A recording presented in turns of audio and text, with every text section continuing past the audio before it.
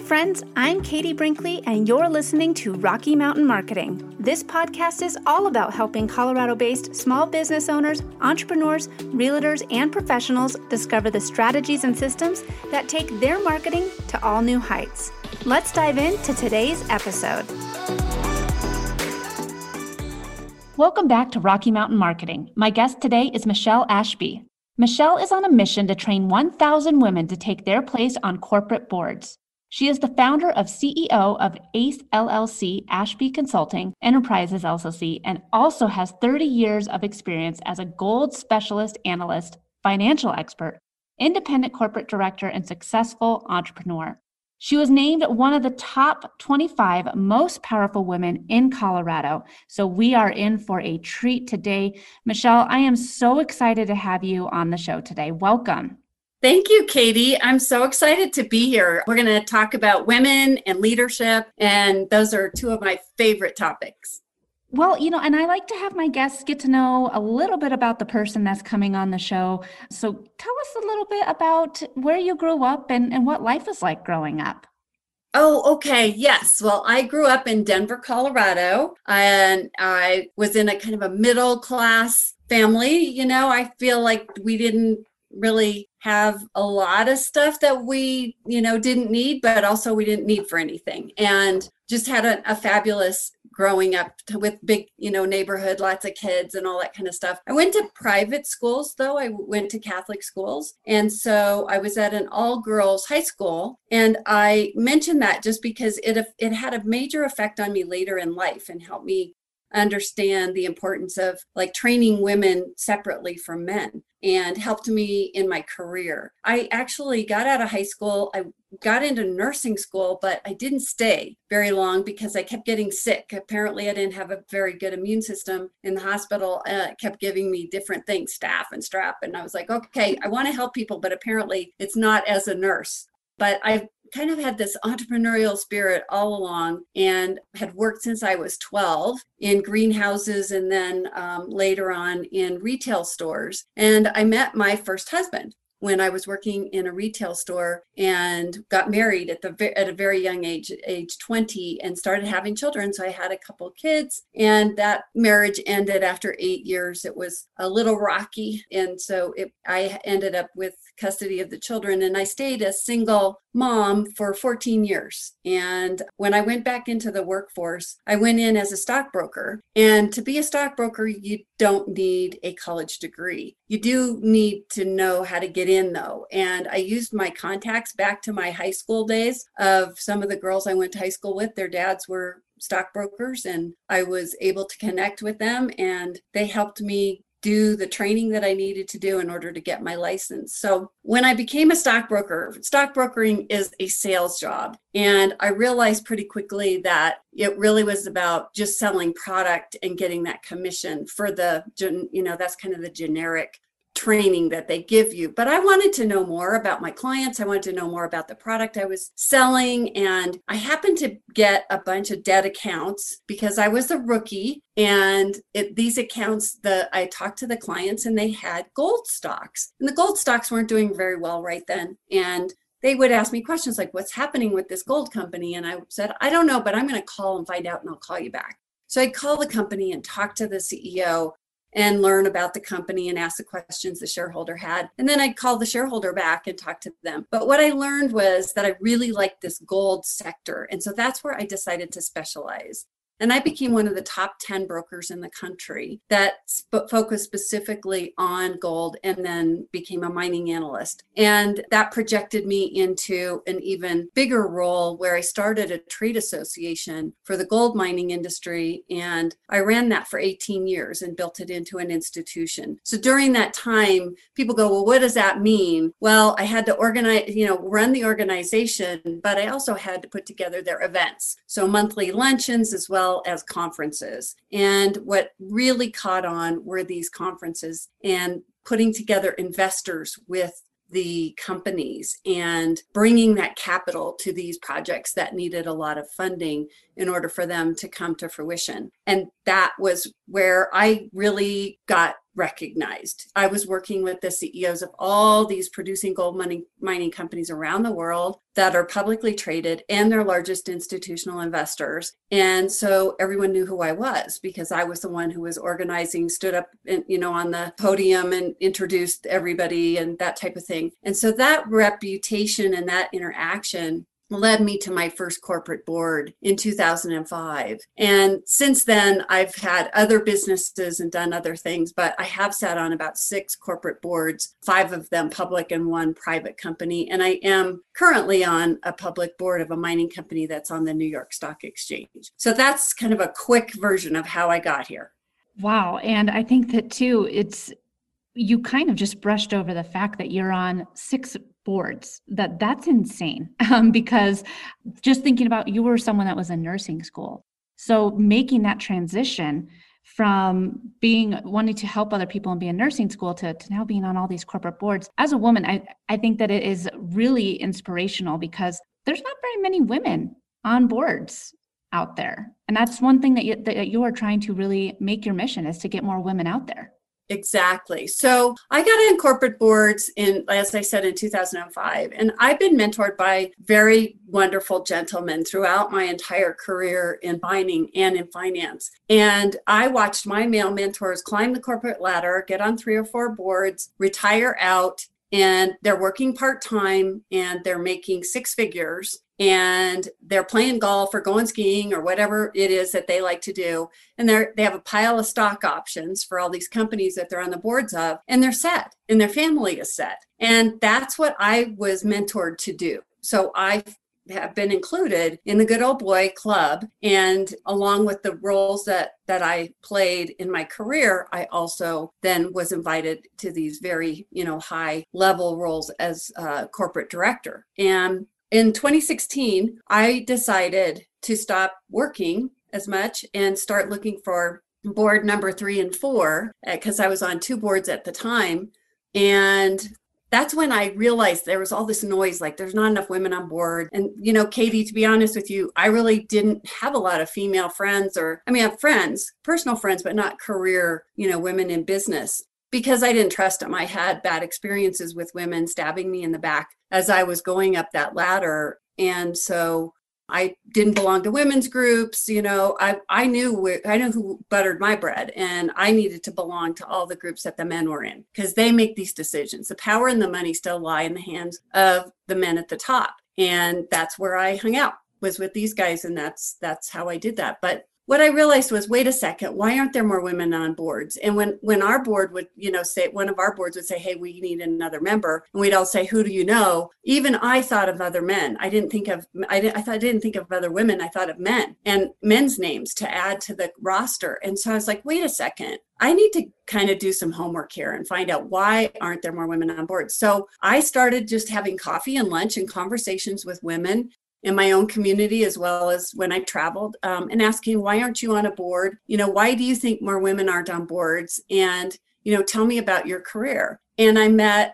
talked to about 200 women over 18 months. And I take notes, and I had this file, I named it my Superwoman file, because they blew me away. Like, they had these incredible backgrounds and experiences. And I was like, wait a second. To me, you're qualified to be a board director, but you don't realize you're qualified. And there are some other gaps that I recognize that they didn't have. And so that's when I decided to start my own program to train other women to get on boards. And I set this bodacious goal of training 1,000 women and making this move faster, because it's just not moving fast enough, in my opinion. And, when I did my research to find out what was out there just for women to help them get on boards, at that time, the resources were few and far between. And so it seemed perfect to jump in and, create this program and then help other women get on board. So that's what I did.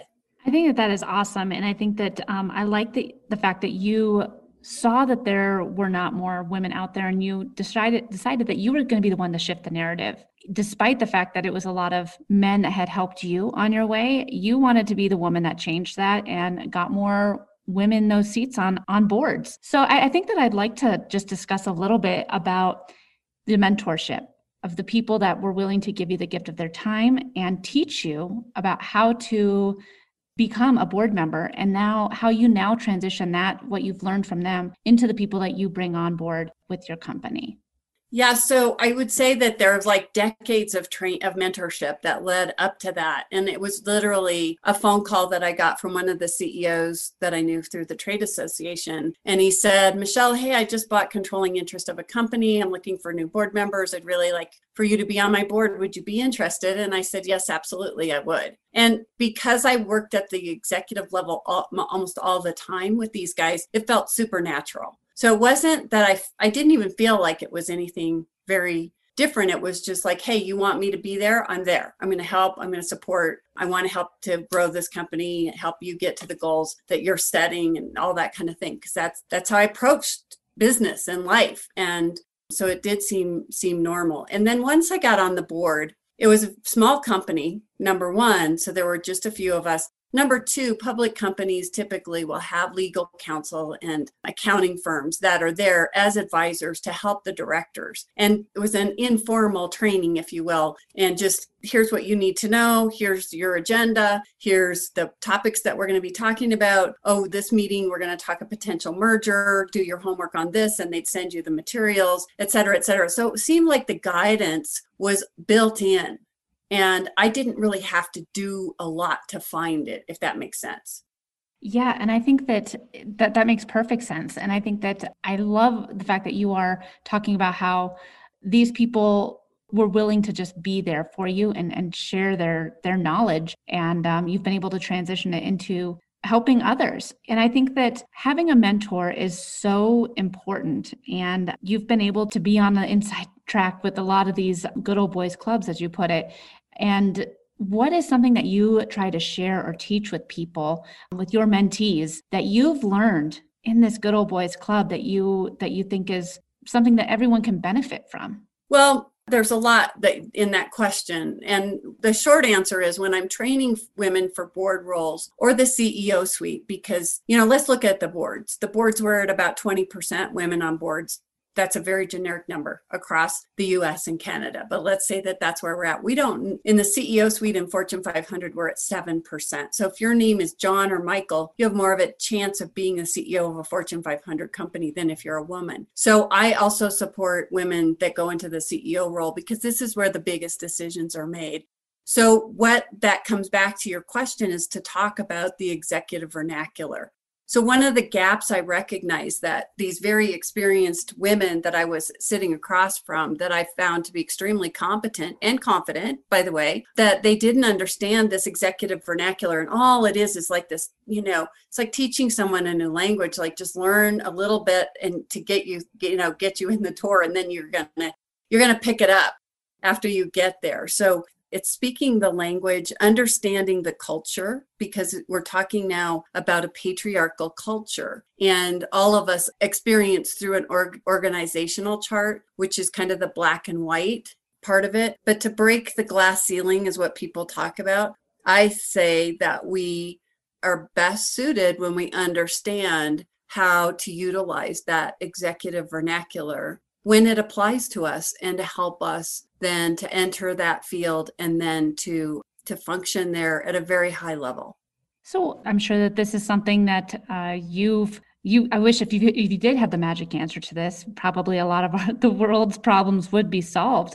But despite all of the steps of the women empowerment and women getting those high, getting equal pay and everything, why don't you think that there's more women on board seats? Do you think it's just women not knowing how to apply, or do you think that it's men just looking at other men? Why do you think that there aren't more women that are sitting in those positions of power and decision making on board seats? Well, I think that it really comes back to the cultural piece. So our patriarchal model is thousands of years old. So if we think we're going to change it in a nanosecond, we're mistaken. It takes time to shift that, and as we shift that culture, that who's making those decisions at the very top, who's in power is really how all of us are affected. And we see more and more desire, if you will, as well as pressure from shareholders and all kinds of stakeholders who are saying, wait a second, the people who are making decisions for me don't look anything like me. and they're claiming that they understand what I want or need or what's going to serve me best, but they don't look like me, you know?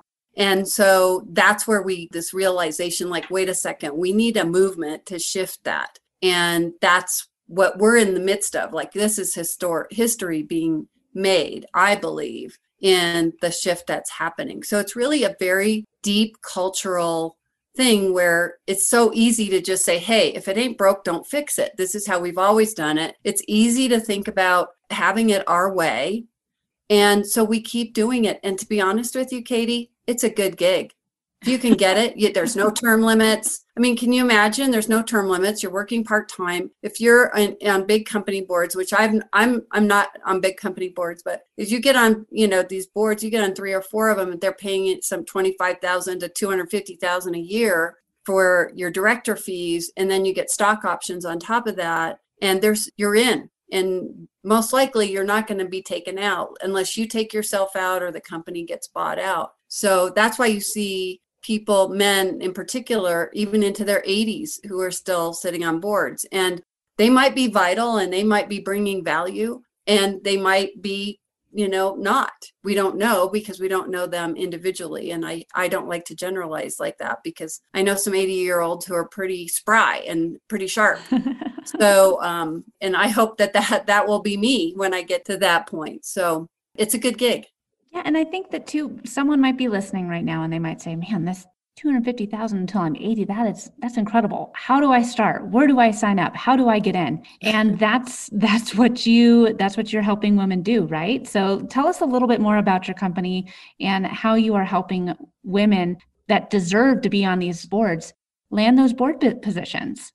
Right. So first is education. So I was doing these informational sessions before the pandemic, and I was all over the North America. I train women in the US, Canada, everywhere now, because we're virtual. And those information sessions were really just to help women understand where we are and like what it takes to get on a board and how you do it in a quick Q&A kind of thing. From there, I developed an online course, which is a primer.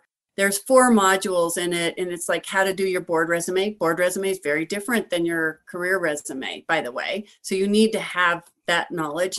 Then how to go to a board interview, how to go through that.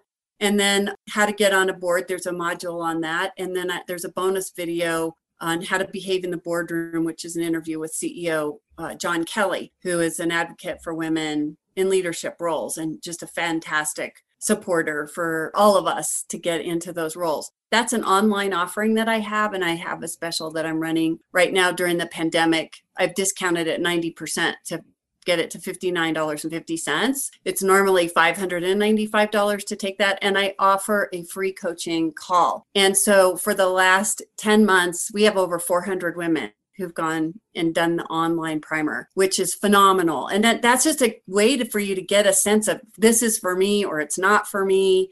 And in the coaching calls, it's great because you can ask me, your specific questions like, well, I'm in marketing, and would I qualify as a board member? Would they even be looking for somebody who has a career in marketing? Well, the answer is yes, if it's the right company and you've got the right background. So we have to dig deeper into that. The other offering I have is a certification program. And so this one is, I teach virtually full on live. And the women who go through that, it's an 8-week process, and they come out with a certification that says, I am a qualified board candidate, and that they understand board governance, financial acumen, how to get on boards, risks and responsibilities, and on and on and on. So we go very in depth in all of the areas of expertise that women need to understand before they walk into the boardroom. Well, you've been on a lot of boards. You've seen a lot of people do things the right way and a lot of mistakes being made by doing things the wrong way. What do you think the biggest mistake that business owners are making when they're trying to grow and sustain a successful business is? Wow, that's a tough question. There's mistakes, and then there's life happens to you, like the pandemic, and you're going along great, and then all of a sudden what you offer doesn't work anymore. And you either go out or you remodel yourself, right? You pivot, and you got to figure out what that looks like, what it's going to cost you, and how you're going to monetize it. And you're a solopreneur. I'm a solopreneur. These challenges that we face every day, right? Of, how do I deliver? What's going to be the best thing? What's shifting out there in front of me? How do I meet the market? How do I listen and make sure that I'm listening to the right people? So am I reading the right information to keep me informed? And what are the dangers, and are they regulations? Are they customers? Are they illnesses? There's so many things that we have to deal with now as business owners that I think that it's tough to have one answer to that. But mostly, you and I started talking about this, like self-care and taking breaks and knowing that you do what you can and prioritize and make sure that part of that priority is yourself. If you're faithful, your faith, your meditation, your spirituality, your family, and then serve. That's what I say. Yeah. And I think, like you said, we were talking about it before I hit record on the importance of self-care. And I think that as a business owner, a solopreneur, unfortunately, we can have the bad habit of putting ourselves and our self-care and taking care of ourselves at the bottom of the priority list because there's so many other things that need to happen and need to be taken care of. But setting aside that time, like you said, for meditation or exercise or whatever it is that allows you to refocus on yourself is so important. So yeah, I'm glad that you brought that up. And I think that it's something that a lot of I fell into it, especially during the pandemic. I was just going nonstop, but it definitely changed. I have to set my alarm an hour earlier now, and I get up and I have that alone time so that I can exercise or just write out in my calendar the things I'm going to accomplish that day. And it's made a world of difference. Yeah. So yeah, great. I'm glad you brought that up. That's good for you. That's really good. I wanted to also mention another thing on the certification program, because this is the big kahuna thing that I do. And I have 81 graduates right now. And of those 81 graduates, we filled 43 corporate board seats so far. And 5 women who've gone through this program have become CEOs of companies. And 2 new companies have been started. And we have women, as I said, all over the world, in Canada, the US. I have a cohort that's going through the process right now. And I have 4 women in Canada, 4 in the States, 1 in Ecuador, and 1 in Switzerland. So the virtual aspect has allowed us to accommodate women globally, which is really great. But here's the big message. We need you. If you want to get into a leadership role, we really need you. And this is not for the faint of heart. I'm going to tell you, it's not for everybody. It's a tough role because we aren't quite welcome in the boardroom, in every boardroom yet. And so we're still pioneering. And I think that's the other part that really motivates me, is really helping to push these women, not just mentor, but push and support and be their cheerleaders and pump them up and let them understand just how phenomenal they are, and what they have to bring and offer is what the world needs. And this is the place that they can actually make that difference that they've said they wanted to do, maybe all of their life. Wow. Yeah. And I think it's so incredible that half the people that go through it, over half the people that go through it, have landed these incredible opportunities and roles. And this has been such a great conversation. I could talk with you about this for a lot longer, but we are nearing the end of the time limit here. So I would just love to finish on a high note. What is the best piece of advice that you have ever received, and how has it impacted your business or your life?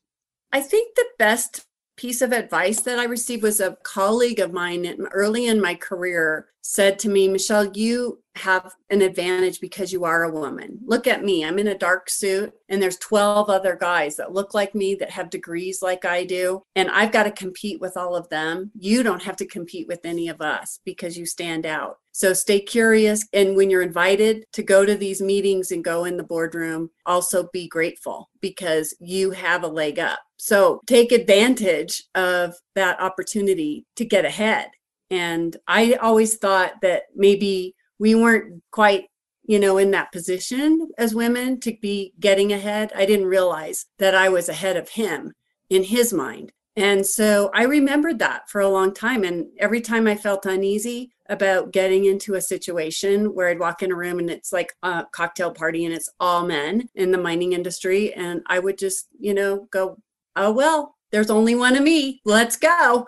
And it was easy to walk around and introduce myself. And they're curious, like, how'd you get here? Who are you? Why are you here? All those kinds of questions. And I was super happy to engage and to answer those questions and learn more about them. That is fantastic. And like you said, we see it as like, well, I'm the only woman in the boardroom, but they might see it as in a completely different way. Like, she's standing out because she's the only woman here. So that is fantastic advice. And I'm so glad that you shared it with us. This has been such a great conversation. And like I said, we're wrapping up here. Where can we find out more about you and your business online? So our website is really full of everything, and you can sign up and get the discount on my online primer there. And it's at acellc.consulting. And if you want to find me, look on LinkedIn because I'm pretty active there. It's Michelle Ashby, and it's Michelle with one L. And there's my email address there too. If you look at contacts in the LinkedIn, you can then reach out directly. Awesome. And all this information will be in the show notes, guys, if you want to connect with her or if you want to make sure that you have the spelling right on her name. This has been such a great conversation. Again, thank you so much, Michelle, for joining me today. And I really appreciate you coming on the show. Thanks, Katie. I'm glad that we could get it done. I'm so excited. Thank you. Thanks so much for listening to this episode of Rocky Mountain Marketing. As always, I'd love to hear from you. You can visit my website at www.nextstepsocialcommunications.com, connect with me on LinkedIn, or check me out on Instagram. I'm at next.step.social. Let's keep taking your marketing to new heights.